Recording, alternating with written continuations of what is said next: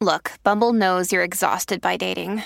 All the, must not take yourself too seriously, and 6'1" since that matters. And what do I even say other than, hey?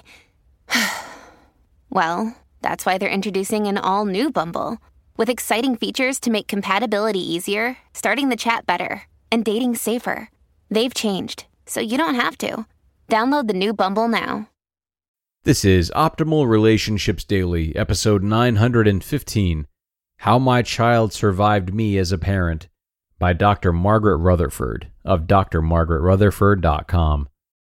Hello, everybody. This is Greg Audino speaking, your host and narrator here on Optimal Relationships Daily. We have arrived at the end of the week before taking a break for a couple of days, but we'll be going out strong with yet another post from the ever-informative and introspective Dr. Margaret Rutherford. Today's post will serve as a really great teaching moment for parents, even though it may not seem like that right away. Let's hop right in today and see what she's got for us, and start optimizing your life. How My Child Survived Me as a Parent, by Dr. Margaret Rutherford of drmargaretrutherford.com. I thought it was about the ponies, and it was one of those parenting memories that I would rather forget. A 4-year-old birthday party at the local lovely Wilson Park. My son Rob bursting out of his car seat with excitement.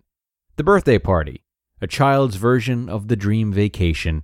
Cake, friends from school actually seen on a Saturday, running around, screaming, bouncing, chasing, sliding. Ponies were there to ride. I saw the sign. Ponies, here from 1 o'clock to 1:30. Rob, do you want to ride the ponies first? They're only here for the next 30 minutes. Why I thought a 4-year-old squealing at the sight of the birthday boy was paying attention to me, I will never know. Not now, and he sped off. A few hellos later, I called to my now ruddy-cheeked, laughing all over everywhere son. Rob, time to ride ponies. Just a minute, Mommy. He was having a great time. So I let it go. Big mistake. Suddenly, I looked up. The ponies were being led to their trailers. Could you wait a minute, please? My son hasn't gotten a chance to ride. Sorry, ma'am, we've got another party to go to. I saw him running. He had seen the impending departure as well. Mommy, I want to ride the ponies now. His hazel eyes were filling with tears. Rob, I'm so sorry. They have to go. What followed next was a torrent of emotion that I had never witnessed. He was inconsolable. He sunk down on the curb, head bowed, shoulders shaking. I reached out to comfort him. His little head raised suddenly and split my lip wide open. Blood spurted everywhere. I had become Mount Vesuvius. Others were watching this scenario with empathy. My ever-present self-conscious self whispered only disdain, of course. Look at the psychologist. Not only did she not manage the time so her dear sweet son could ride the ponies, now she's bleeding all over him. Tisk tisk. Someone came over and offered Kleenex, for Rob and for my lip. He was so upset I could not calm him down. I thought I might need stitches. I made the decision to leave, swooping the still sobbing Rob up in my arms. Very quick thank you to the host mom, who stared at my swelling bloody face. No. Go, I completely understand. Probably thanked her lucky stars that we exited the scene. I didn't need stitches, not even plastic surgery, and Rob calmed down after we got home. I promised a pony ride soon. Fast forward, 14 years later, I was laughing about the event with the same son, all grown up, reminiscing about the particular domino effect of ponies, tears, and lips. Mom, I wasn't crying about the ponies. What? I didn't understand. How could it not be about that? It wasn't about the ponies at all. It was about, at that moment, I realized you could not fix everything for me. You could not make the ponies turn around. You weren't all powerful. I was floored. I had completely missed it. The deeper meaning of that moment for my son. It made all the sense in the world, and actually made the intensity of his reaction much more understandable. And wow, just wow. You never know what children are thinking, what they are processing, what their tears might be about. You might not know who your child is becoming right in front of you. It's a good thing to remember that their perspective is completely different than yours, and that your actions are having a tremendous effect on them, whether you are aware of it or not. That every child is learning how to handle complicated feelings and thoughts. It makes me wonder how he survived other things. When I found out that he could roll over because he had fallen out of his changing table.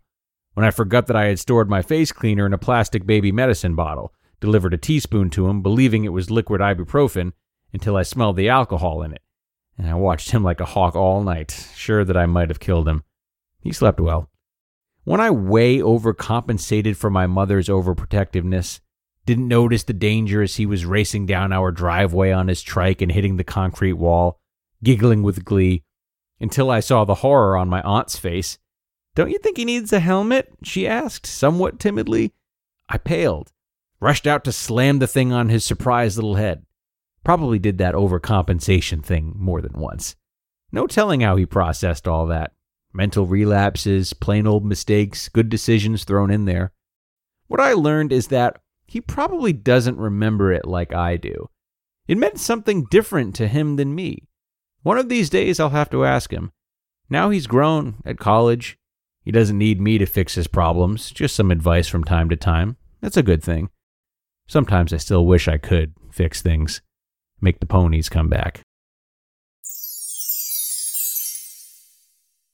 You just listened to the post titled, "How My Child Survived Me as a Parent" by Dr. Margaret Rutherford of drmargaretrutherford.com. Hey, it's Kaylee Cuoco for Priceline. Ready to go to your happy place for a happy price? Well, why didn't you say so? Just download the Priceline app right now and save up to 60% on hotels. So whether it's Cousin Kevin's Kazoo Concert in Kansas City, go Kevin, or Becky's Bachelorette Bash in Bermuda, you never have to miss a trip ever again. So download the Priceline app today. Your savings are waiting. Go to your happy place for a happy price. Go to your happy price, Priceline. Really a meaningful and touching post from Dr. Margaret today. Perhaps a refreshing reminder to parents that, yeah, even psychologists don't have the whole parenting thing completely figured out all the time. I love the commentary here on the complexities of children and how, yeah, we don't always know how they're processing things. What's more important than always knowing, though, is always supporting. While Margaret might have had a false understanding of what her son was going through, she still supported him and did not scold him, even when there was bloodshed. So this situation would have been far more traumatizing and lasted much longer beneath the surface had she started to shame him and discourage him from feeling whatever it was he was feeling. But she didn't do that. She let the situation play out. She tried to do her best that time and next time. And years later, she and her son can laugh about it, and he can relay the memory fondly because his feelings were not stifled. Indirectly, a fantastic display of parenting by Dr. Margaret there. And with that, it is time to wrap things up for today. Thank you so much for joining me all week, everybody. I'm wishing you all a great, nearly spring weekend. Enjoy yourselves, get outdoors, and be sure to come on back on Monday, where I'll be back with you with a new roundup of content for the week, and where your optimal life awaits.